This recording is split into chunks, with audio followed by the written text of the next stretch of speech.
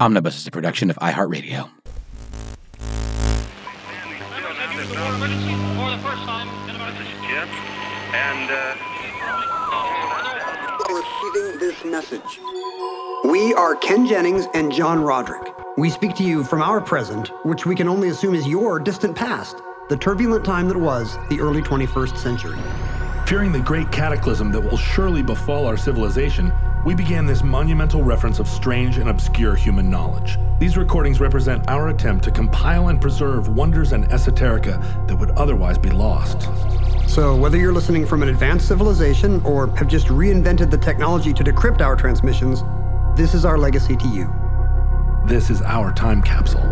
This is the Omnibus.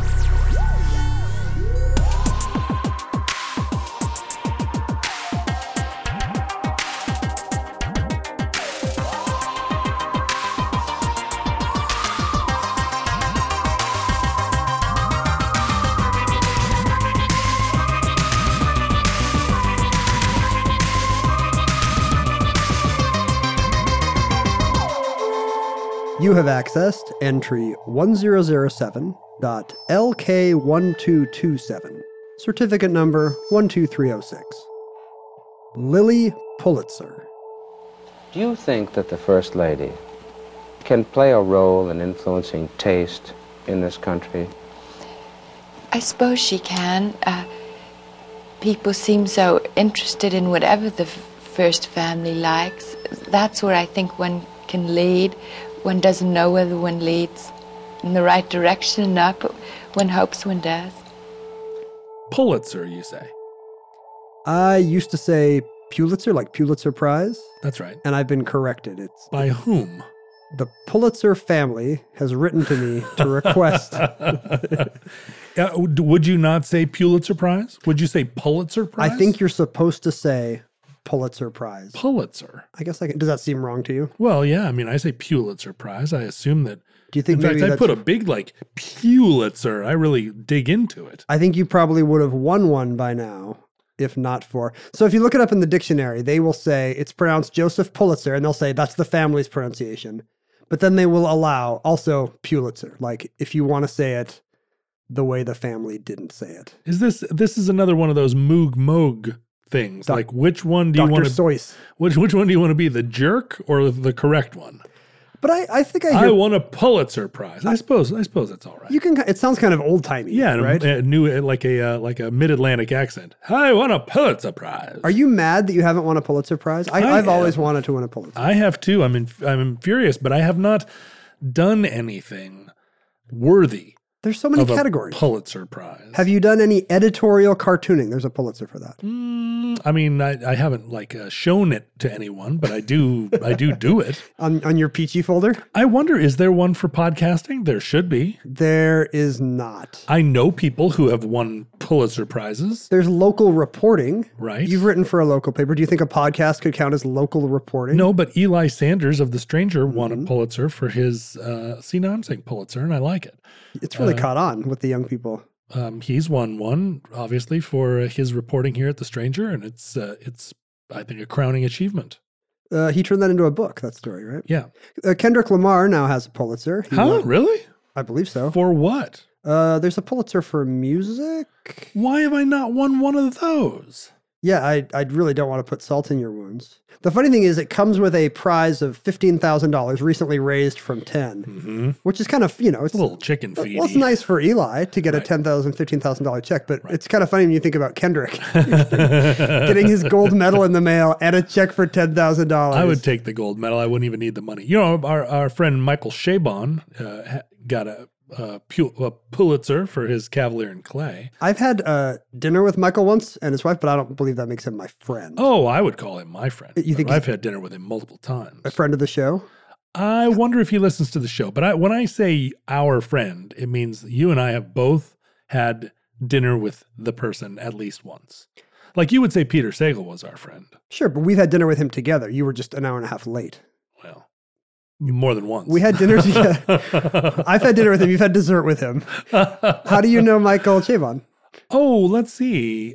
He summers in Maine, in the same Hodgman town that John Hodgman does. So we had dinner together there first, but then, the internet makes us all friends over time because you forget how you met a person. He's not a Franzen like curmudgeon who hates the internet and... Nope. No. His Instagram is just full of pictures of him growing and shaving his beard. But we've had more than one meal in Maine and then in San Francisco. So yeah, I mean, not friends like come over and draw me a bath, Let's play friends. categories. But like in the world of the sort of name-dropping quasi-celebrity universe that I live in. I have noticed that as people get slightly famous and then more famous, like they really are quite liberal with friends. Yeah. And it's not even a social climbing thing. Like a popular person I talk to at a party for 2 minutes is my friend. They'll also use it with you, with the other rungs, Yeah. Like, of course, these are our friends. I think that's nice. It is nice. It creates a world of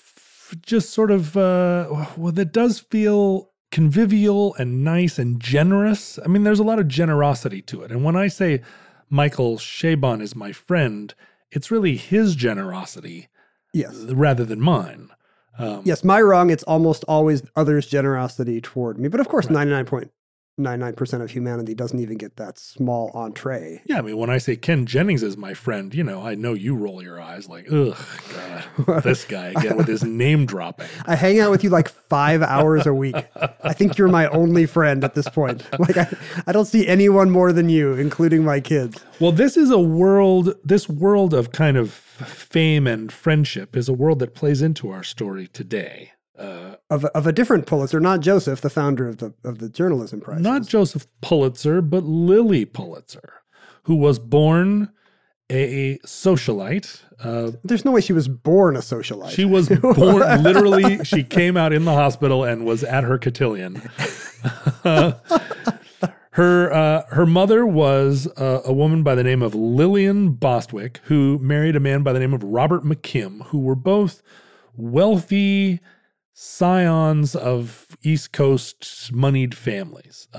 What was Robert McKim's money in? Well, really, it was Lillian Bostwick. Oh, she's the wealthy one. Who was an heiress to the Standard Oil fortune. Oh. So not just a heiress, but an heiress to some big money. She was like some Bostwick back in the day was one of Rockefeller's partners or first hires or something. That's right. Some Bostwick is stockholder number 11 in Standard Oil or something. Let's see. Yeah, her grandfather, Jabez Bostwick. Jabez was that's one a of name you don't see off of medicament labels much.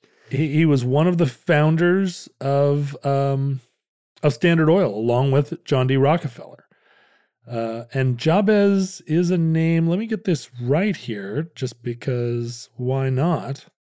Since we said Pulitzer right, let's make sure we get all our job. Do you think it's Jabez? Jabez? I said Jabez. I said Jabez, and you said Jabez. Let's call the whole thing Yeah, like off. Cesar Jabez. The grape guy. It's from the book of First Chronicles, if you're wondering. Jabez? Yes. Jabez means he makes sorrowful. That's kind of a bummer of a name. Ouch. That should be my name. Jabez is Hebrew for a huge bummer, essentially. So that's what I'm trying to figure out, whether the Bostwicks were Jewish. I don't think so. But they're not, no. Like in 19th century English. British fiction, Jabez, or however you say it, is often a name for sounds very American to them. It's one of these Hezekiah type names that these weirdo American frontier Puritans are naming their kids. So yeah, Lily's mother was the real money, and as far as I can tell, her father, Robert V. McKim, all he did was marry well. Marry the scion of Standard Oil. Right. He did pretty well for himself.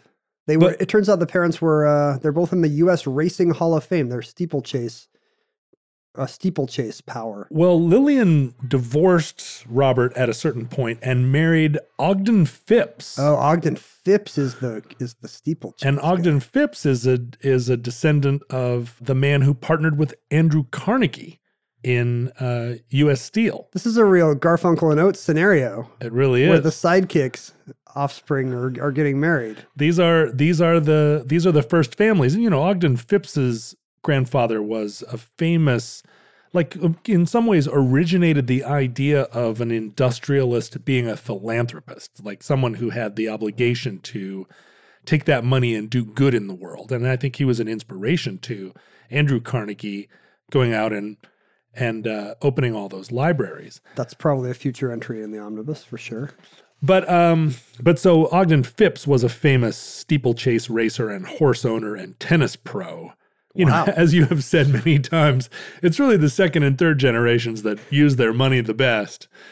But so Lillian Bostwick married Ogden Phipps later, and that was a stepfather to Lily Pulitzer. It does again convey this idea of a smaller America where there's 40 rich and famous people pretty much just intermarrying and covering all the bases. Right. Tennis, playing polo, tennis. All the important things. Well, that story or that version of America, I am not going to disabuse you of, because Lily Pulitzer was the or Pulitzer, who knows? Pulitzer, sorry, hard to even say. Was the second of three sisters. Her oldest sister was named Mary Maud.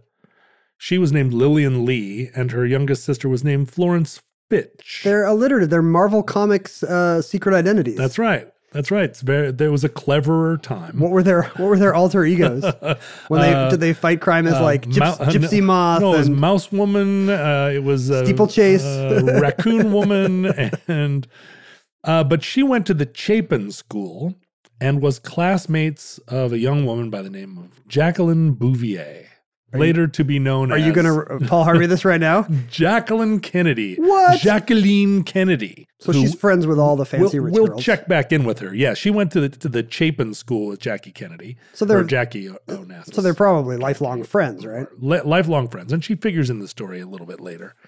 But she goes to a series of sort of finishing schools to be colleges and schools that are designed to make you a good rich person. So in movies, I just get the impression they've learned to balance things on their heads.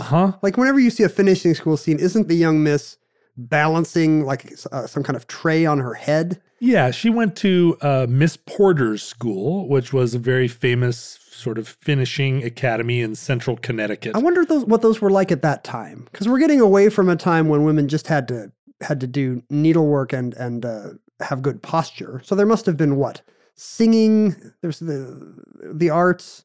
Yeah, I think that How much of a real education do you think you got on one of those things? You needed an education in order to hold your own in these drawing rooms. But also, yeah, you were supposed to have a cause, right? As a rich woman in the 1930s and 40s. The poor children and then you would throw a dart at the map in finishing school and be like, right. Looks like it's going to be Baluchistan for you, Jacqueline. Or it would be, gardens or museums. You'd be a patron of something. It was not, I don't think that you were studying pharmacy, for instance. But we got rid of our pharmacy program, but you can still take witty but not too witty drawing room comments 101. But you probably you played squash. You were meant to be a well-rounded person. Let's see. Here's a list of some Miss Porter's school alumni. Nellie Grant, daughter of Ulysses S. and Julia Grant. Well, Alice Hamilton, the first female faculty member of Harvard Medical School. So some of them go into actual fields. They're not just becoming wives of the distinguished. Right. Here we go. Madeline Breckenridge was a leader of the women's suffrage movement. Ruth McCormick was a member of the U.S. House of Representatives from Illinois. Wow. Princess Anastasia of Greece and Denmark. That would be a funny thing, going to these fancy schools with all these expatriate royals. But this was in the era, this was sort of turn of the century. By the 30s, we have Barbara Hutton, who was the woman that coined was coined Poor Little Rich Girl. Is she the one? Is she the heiress who she married? What, Cary Grant? Is that right? She had this very famous debutante ball. Did she marry Cary Grant? Yeah, she was married to Cary Grant for 3 years in the 40s. Gloria Vanderbilt went to Miss Porter's. So did Edith Bouvier Beale of Grey Gardens. Oh, so Jackie's first cousin? I can't remember. Right. Let's see. a lot of socialites. We have now a mixture of Rockefellers and the like, but also mixed in with women who go on to be like Barbara Babcock, who won an Emmy Award for writing Hill Street Blues. So it's an unusual mix, and this is this kind of elite admixture of very talented people and very privileged people. True of like the graduates of Yale, too. Yeah, and it seems like some of them go on to just become gracious wives and hostesses, which Right. was maybe the only avenue for success. But some of them actually achieve in medicine and academia and politics. When it comes to meat, quality makes a huge difference in texture and taste. And even though it might be better for you and the environment, a lot of the higher quality meat you find at the grocery store is just too expensive for most people's budget. Thankfully, there's ButcherBox. ButcherBox believes everyone deserves access to high-quality, humanely sourced meat at an affordable price. That's why each month, ButcherBox ships a curated selection of the finest cuts right to your home. Choose from 100% grass-fed and finished beef, free-range organic chicken, heritage pork, wild-caught Alaskan salmon, and sugar and nitrate-free bacon. No antibiotics, no added hormones, just meat the way meat should be. And right now, you can get 2 pounds of ground beef and 2 packs of bacon absolutely free, plus $20 off your first box when you visit butcherbox.com/iHeart or use the promo code iHeart at checkout. That's butcherbox.com/iHeart or use the promo code iHeart at checkout. Lily Pulitzer went on to Finch College, which is, again, a sort of college that treads both sides. It was both Wait, are you saying it treads both sides? Oh, boy, here we go. Yes, it treads both sides. No, it's like it treads both sides? It was like a hotbed of early feminist thought, but also was a place for socialites to get a little bit of polish. Like how much home ec and stuff like that, demeaning kind of stuff like that, do you think there is in these places? Well, it's not like any of these women were ever going to do their own cooking. I guess that's right? true. I mean, Tricia Nixon went to Finch College. So did Kathleen Cavendish, the President Kennedy's sister. I kind of want my kids to be socialized. I've decided I'm going to send them to... Wouldn't that be nice? Isabella Rossellini went there. Grace Slick went there. Wow. Imagine if you were there at the same time with Isabella Rossellini and Grace Slick. That would be a good time to sneak into a woman's college and see if they're having pillow fights.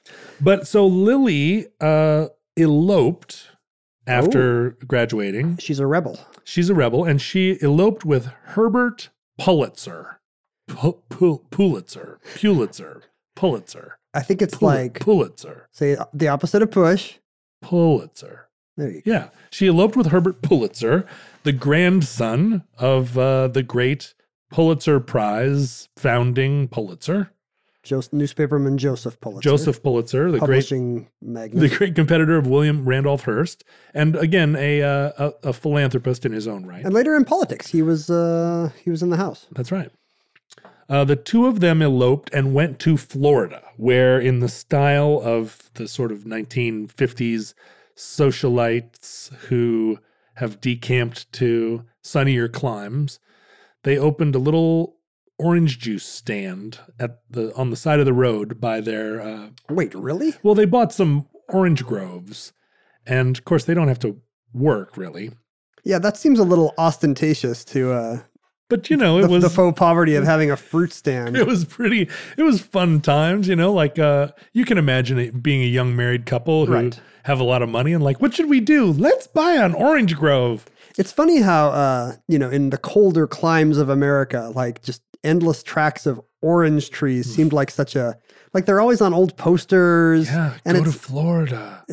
Maybe it's left over from the Dust Bowl. Just this idea that all you want is fruit trees as far as the eye can see. The oranges just grow. You can just pick them and drink delicious. They just grow out of the ground. Juice. Well, that's what Lily and her husband were up to. They had a little roadside stand and they served orange juice to passing cars. And no one knew they were both independently wealthy Well, millionaires. they probably spoke with very refined accents, very clenched teeth. How to have your hair? He's got his pipe clenched between his teeth as he's selling you a dozen oranges. But they're having fun, and she's a fun lady. And at one point, she felt like the orange juice that was sloshing on her little chemise, her what would you call it? Frock. Her frock. Thank you.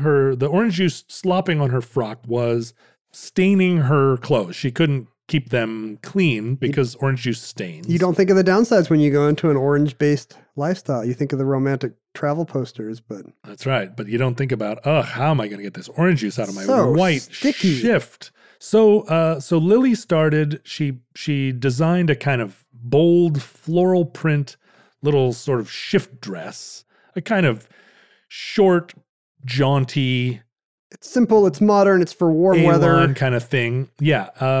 Designed this dress and started selling them there at the fruit stand as a kind of like, come get your orange juice and look at the little flowered dress. Not like a tiny little chintzy flowers, but big, bold, like screen printed flowers. Isn't there another omnibus that starts with a fruit stand and then the side product becomes the product? I guess it's maybe the Knott's Berry Farm. It's the Knott's Berry Farm, right. So much of the greatness of America starts at roadside fruit stands. Yeah, did you know Thomas Edison invented the light bulb because his customers were tired of eating raspberries in the dark? They were like, if only these candles wouldn't burn so low. I can't even see my cantaloupe. Well, you remember the famous George Washington story of George Washington's fruit stand. He's selling cherries from the side of the road, and his dad's like, George, where'd you get these cherries? And he was like, They were way up in the tree. How did you reach them, he's George? like, I cannot tell a lie. I do not know what dinosaurs are.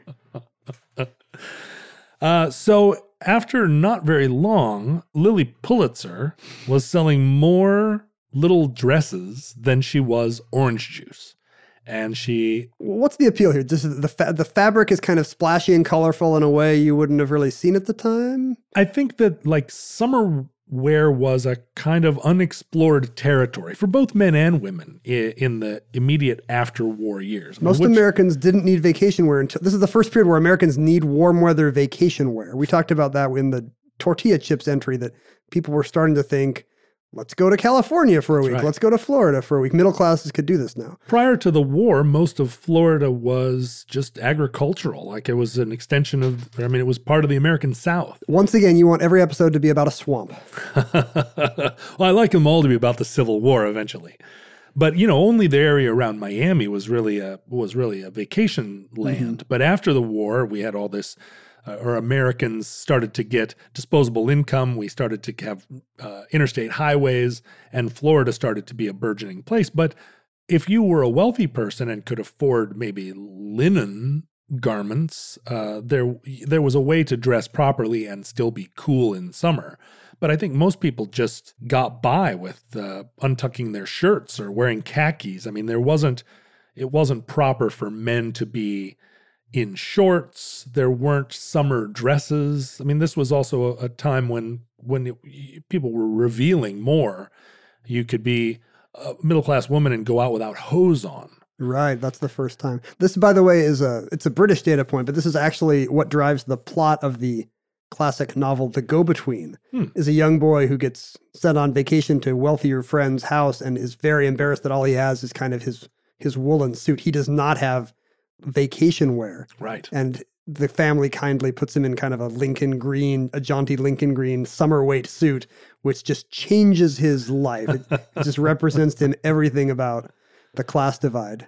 So now middle class women can have something nice and modern for vacation. Well, we take it all for granted now, but a polo shirt, which is a kind of ubiquitous clothing item, short sleeve shirts, seersucker as a shirt material, all these things are fairly recent. Yeah, the polo shirt had to be invented. Yeah. Men did not have a closet full of those. They had jackets and ties. And people in the early days even into the 30s and 40s, people were playing tennis in long pants, evening wear, and and a top hat, and brogues, and a shirt and a sweater. I mean, tennis sweaters. Yeah, some guy can win Wimbledon in a cardigan and some kind of loafer. So she for all intents and purposes, invented this style of summer dress that had a bold print and that was sleeveless and gave the appearance of kind of a word that you love to use, insouciance. I don't know if I love it. You've used insouciance. This is its second appearance in the omnibus. You've used insouciance as much as I've used interregnum, as much as I have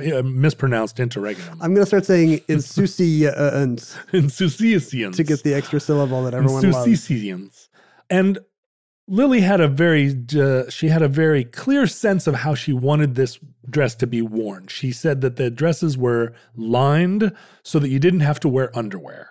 Oh, and well, isn't that a little naughty for 1950 wherever we are? It was a little naughty, and she said she didn't expect you to wear shoes if you were wearing this dress. This was these were fun dresses for women on vacation or women of leisure. Beach wear, it's pool wear. You can play sports. You can go out on the boat. Right. No underwear. Wow. No underwear. I mean, we're just 100 years. We're less than 100 years away from this most repressive underwear in history. Well, think about how crazy it was that women cut their hair in a bob in 1929, and here we are in 1959. And Lily Pulitzer is like, wealthy women shouldn't even wear underwear, darling. You managed to not say panties, so. I did not. Well Thank done. you. Underwears, pantaloons. I just saw somebody say panties or manties. So for people who hate the word panties, now it's migrated to men's underwear. No. And you can wear manties. No, you cannot. If you are a man and wearing panties, they are panties, and you're just wearing them as a man. I just assumed manties would be another word for briefs. There is already a word for briefs. And what is that? Briefs. Your story checks out.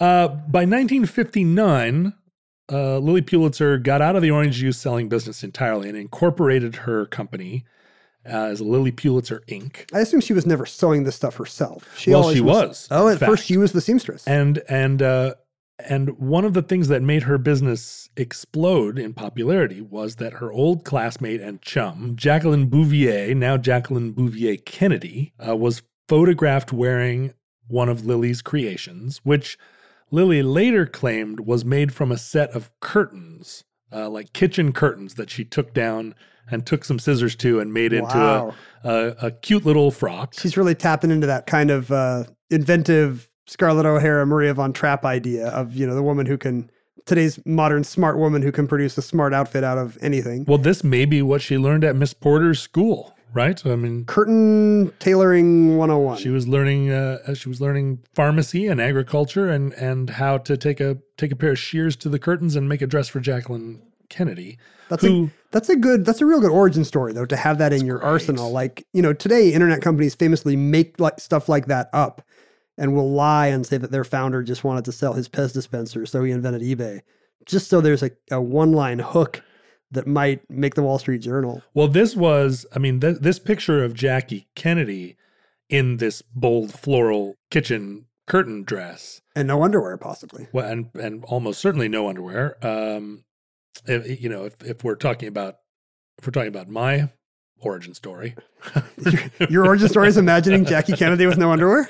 Before I imagined Jackie Kennedy with no underwear, I was just a normal farm boy. And then I woke up the next day and I was a fashion designer in Italy. This dress became the must-have item of this sort of period. If you were a socialite in particular, Lily Pulitzer was of your class and of your time and style. So wealthy women all needed lilies, as they called them. And of course, in America, if wealthy women all need lilies, then middle-class women want lilies too. And Lily's empire expanded to include all kinds of children's wear and home. She was sort of the proto-Martha Stewart. She became a kind of lifestyle brand, making clothes for, making home accoutrements and garments and soaps and stuff throughout the 1960s and 70s for people aspiring to this preppy life. And this was before the term preppy existed. But it must feed into it, right? This must have been an influence on what became prep. So we've talked about the Preppy Handbook in a much earlier episode of the Omnibus, and they refer to Lily Pulitzer several times in the Preppy Handbook. She's kind of a founding mother. Yeah, this is part of the prep style. And I mean, who's more prep than Jackie O? Have you always wanted to learn to play an instrument? Maybe you've even tried at some point, but gave up because you felt lessons were too expensive or that you just didn't have the time. Thankfully, there's Musician. Musician is the fun, easy, and affordable way to learn guitar, piano, bass, ukulele, and even singing. Just download the app to your desktop, tablet, or phone and start playing. Musician gives you 24/7 access to a vast catalog of video lessons from professionally trained educators, as well as thousands of exercises and songs across dozens of music genres, all tailored to your goals. And with Musician's award-winning technology that listens to you play, you'll get real-time feedback on timing and accuracy so you can actually see yourself improving as you learn. Start your extended 14-day free trial of Musician's Premium Plus package at musician.com/start. That's unlimited access to thousands of lessons, exercises, and songs on as many instruments as you want for 2 whole weeks. Just go to musician.com/start. That's YOUSICIAN.com/start. At some point, did the fact that it was becoming a middle class thing kind of make it passé with the real elites? No, because Lily herself never stopped being who she was, Lily Pulitzer. And so, no, it was always affordable. And there weren't that many locations that you could get a Lily Pulitzer garment. I mean, you could get them in Cape Cod. You could get them in places where wealthy ladies ventured. But it was not a time when the brand became a trademark thing that was available coast to coast. You couldn't just go to Montgomery Ward. No, there were little boutiques that you went, and it was these were aspirational garments, but she influenced the style, overall style. I mean, you see this kind of bold print dress, the kind of Mary Mecco silk screened garments. It becomes a big part of the style of the late 60s. It's funny to think that really didn't exist. Didn't exist. The bright, kind of bold, warm, tropical looking stuff. And it was all very fun and very innocent for Lily Pulitzer. She didn't need the money. That's what's funny too. Yeah. Like these couple of millionaires opening a fruit stand on a lark and accidentally make another million. Oops. Well, and how fun. If you're a working class American, you must love stories like this. Luckily, her best friend was Jackie Kennedy and everything worked out. And she didn't continue to make the dresses past the first few handfuls, right? But it seems like some of it was merit. I mean, she invented a new product that looked great, that people wanted, and might have made a go of it even if her school chum Jackie Kennedy hadn't put on one of them. Right. However it was that the dresses conveyed beyond just the utility of a dress that you could spill orange juice on and not be embarrassed, they conveyed a kind of casual confidence and sophistication without seeming dowdy or dowdy, I guess. And it still has the orange juice proof. Yeah, orange juice proof. Too bad Jackie wasn't wearing one in Dallas. Is that in poor taste? Oh, God. What is the opposite of a bell? Like a gun? Should I kill you? What do I owe our listeners? This is the last Omnibus. I feel like I owe them something in retribution for that. This is the end of Omnibus. Well, by 1984, Lily was tired of it. I mean, it was no longer... she'd had her run, I guess, and she shut Lily Pulitzer down. She must have been well into middle age by the 80s. Yeah, she didn't. It wasn't a thing that she neither lived nor died on the strength or on the success of Lily Pulitzer. But by that point, she'd become an icon of the sort of Palm Beach style. She at no point ever agreed to make a Lily Pulitzer garment for cold weather. She said, it's always sunny somewhere, and so all of my stuff is going to be for summer or for sunny climes. There's no Lily Pulitzer sweater. She predicted climate change. But she did make clothes for men, and they were also brightly colored, big lime green jackets and golf pants that had big patterns. And one of her signatures was that every Lily Pulitzer pattern actually had the word Lily written in it somewhere, camouflaged in it. And the patterns were extremely busy, so you could search one for a while before you actually found the Lily encoded in the. So it's kind of like a Where's Waldo or an Al Hirschfeld caricature. Right. Where's Lily? There's a fun little game to play on your own sundress. But 10 years later, a company by the name of Sugartown Worldwide, who it was a company owned by women who had grown up wearing lilies, as they said, and their mothers had grown up wearing lilies, and they couldn't bear that the brand was defunct, and went to Lilly and offered to buy the brand and resuscitate it, resurrect it. And so Sugartown bought the Lilly brand, and Lilly signed on as a consultant and approved the fabrics and was, now she's sort of matronly, and really it's exciting to her that the brand has revived. Another generation is going to see her designs. And she has something to do, I guess, in afternoons, like go down and approve some Lilly Pulitzer, some new fabrics. But is this like when Martha Stewart starts to put stuff in Kmart, and what happens to the brand? Well, in fact, that very thing. The company expanded. They had they started opening Lilly Pulitzer shops in various places. The Lilly Pulitzer garments started to become available in Nordstrom and in Saks and Neiman Marcus. They were still like upmarket clothes and expensive. Like, make no mistake that these frocks were affordable. They were pricey, and that's what made them aspirational. They were fun and looked like easy and neat, and you could wear them without underwear or shoes.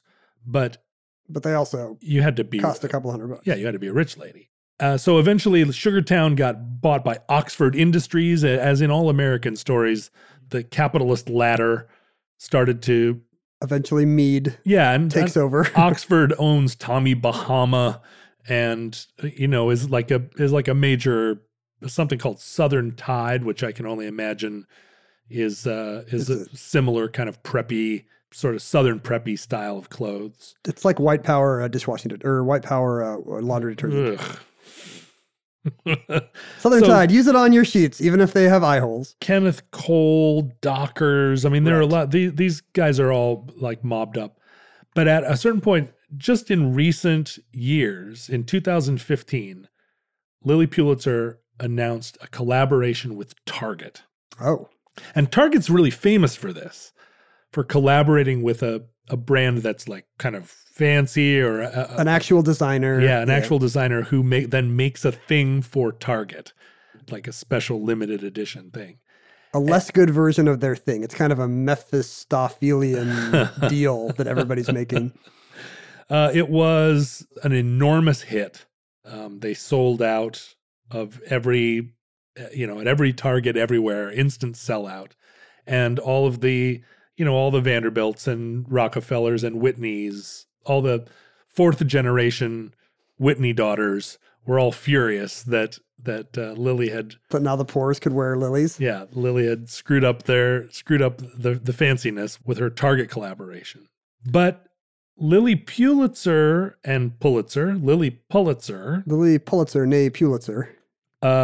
Pulitzer garments on eBay, they go for extraordinary prices. Like the vintage ones? The vintage ones and even recent ones.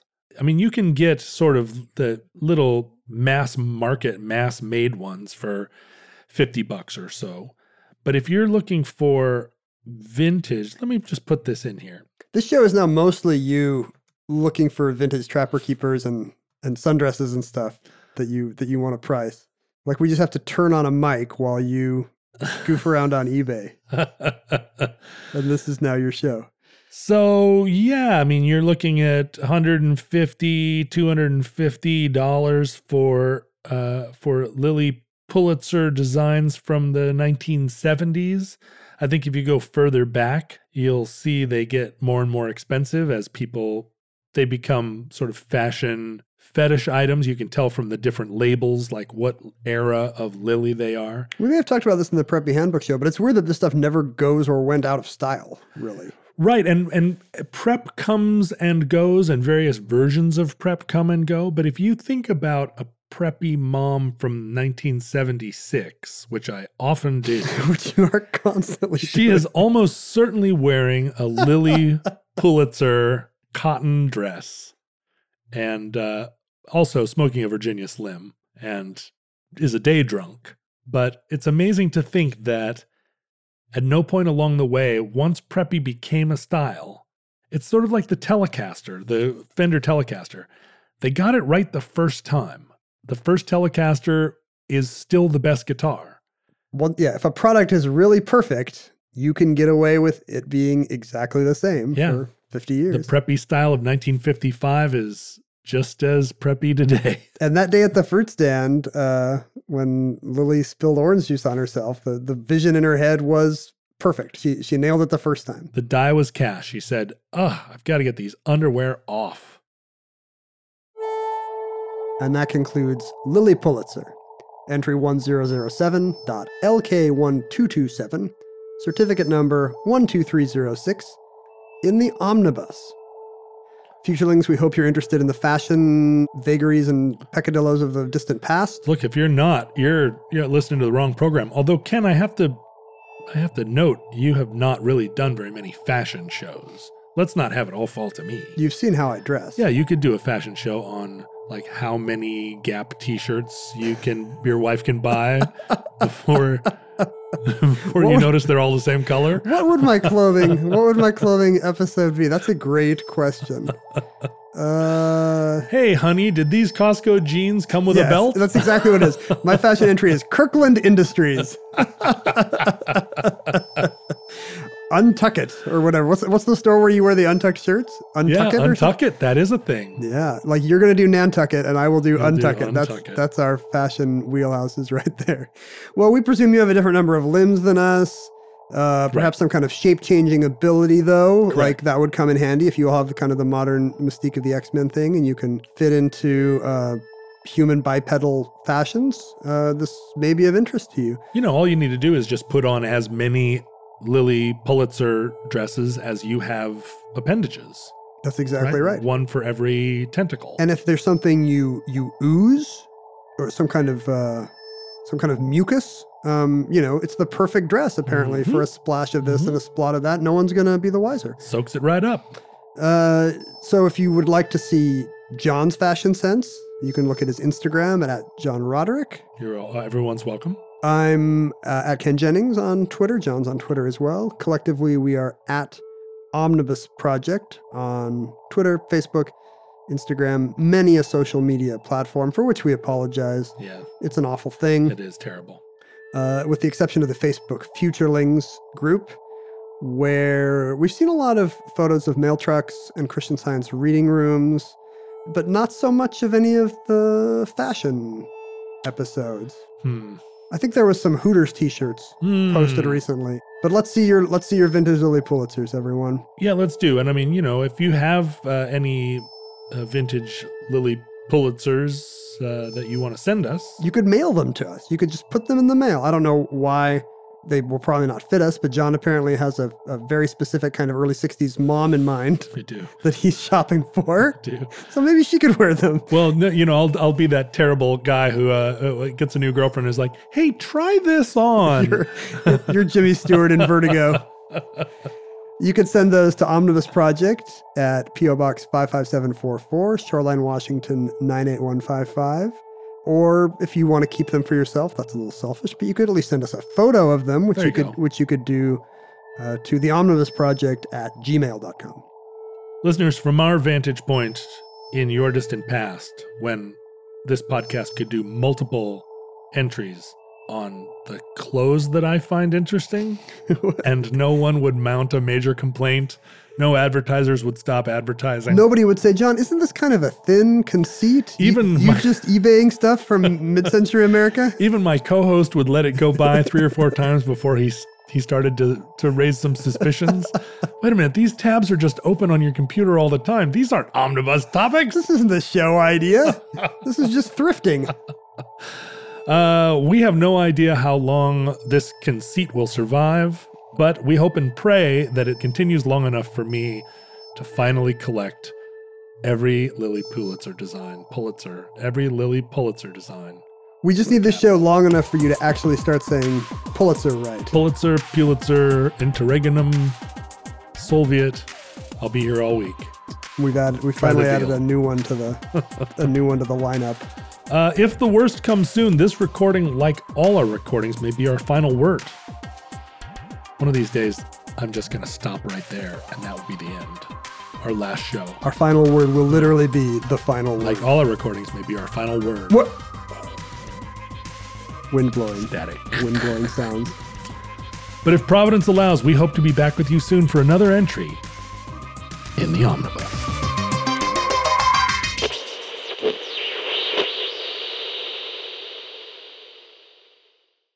For more podcasts from iHeartRadio,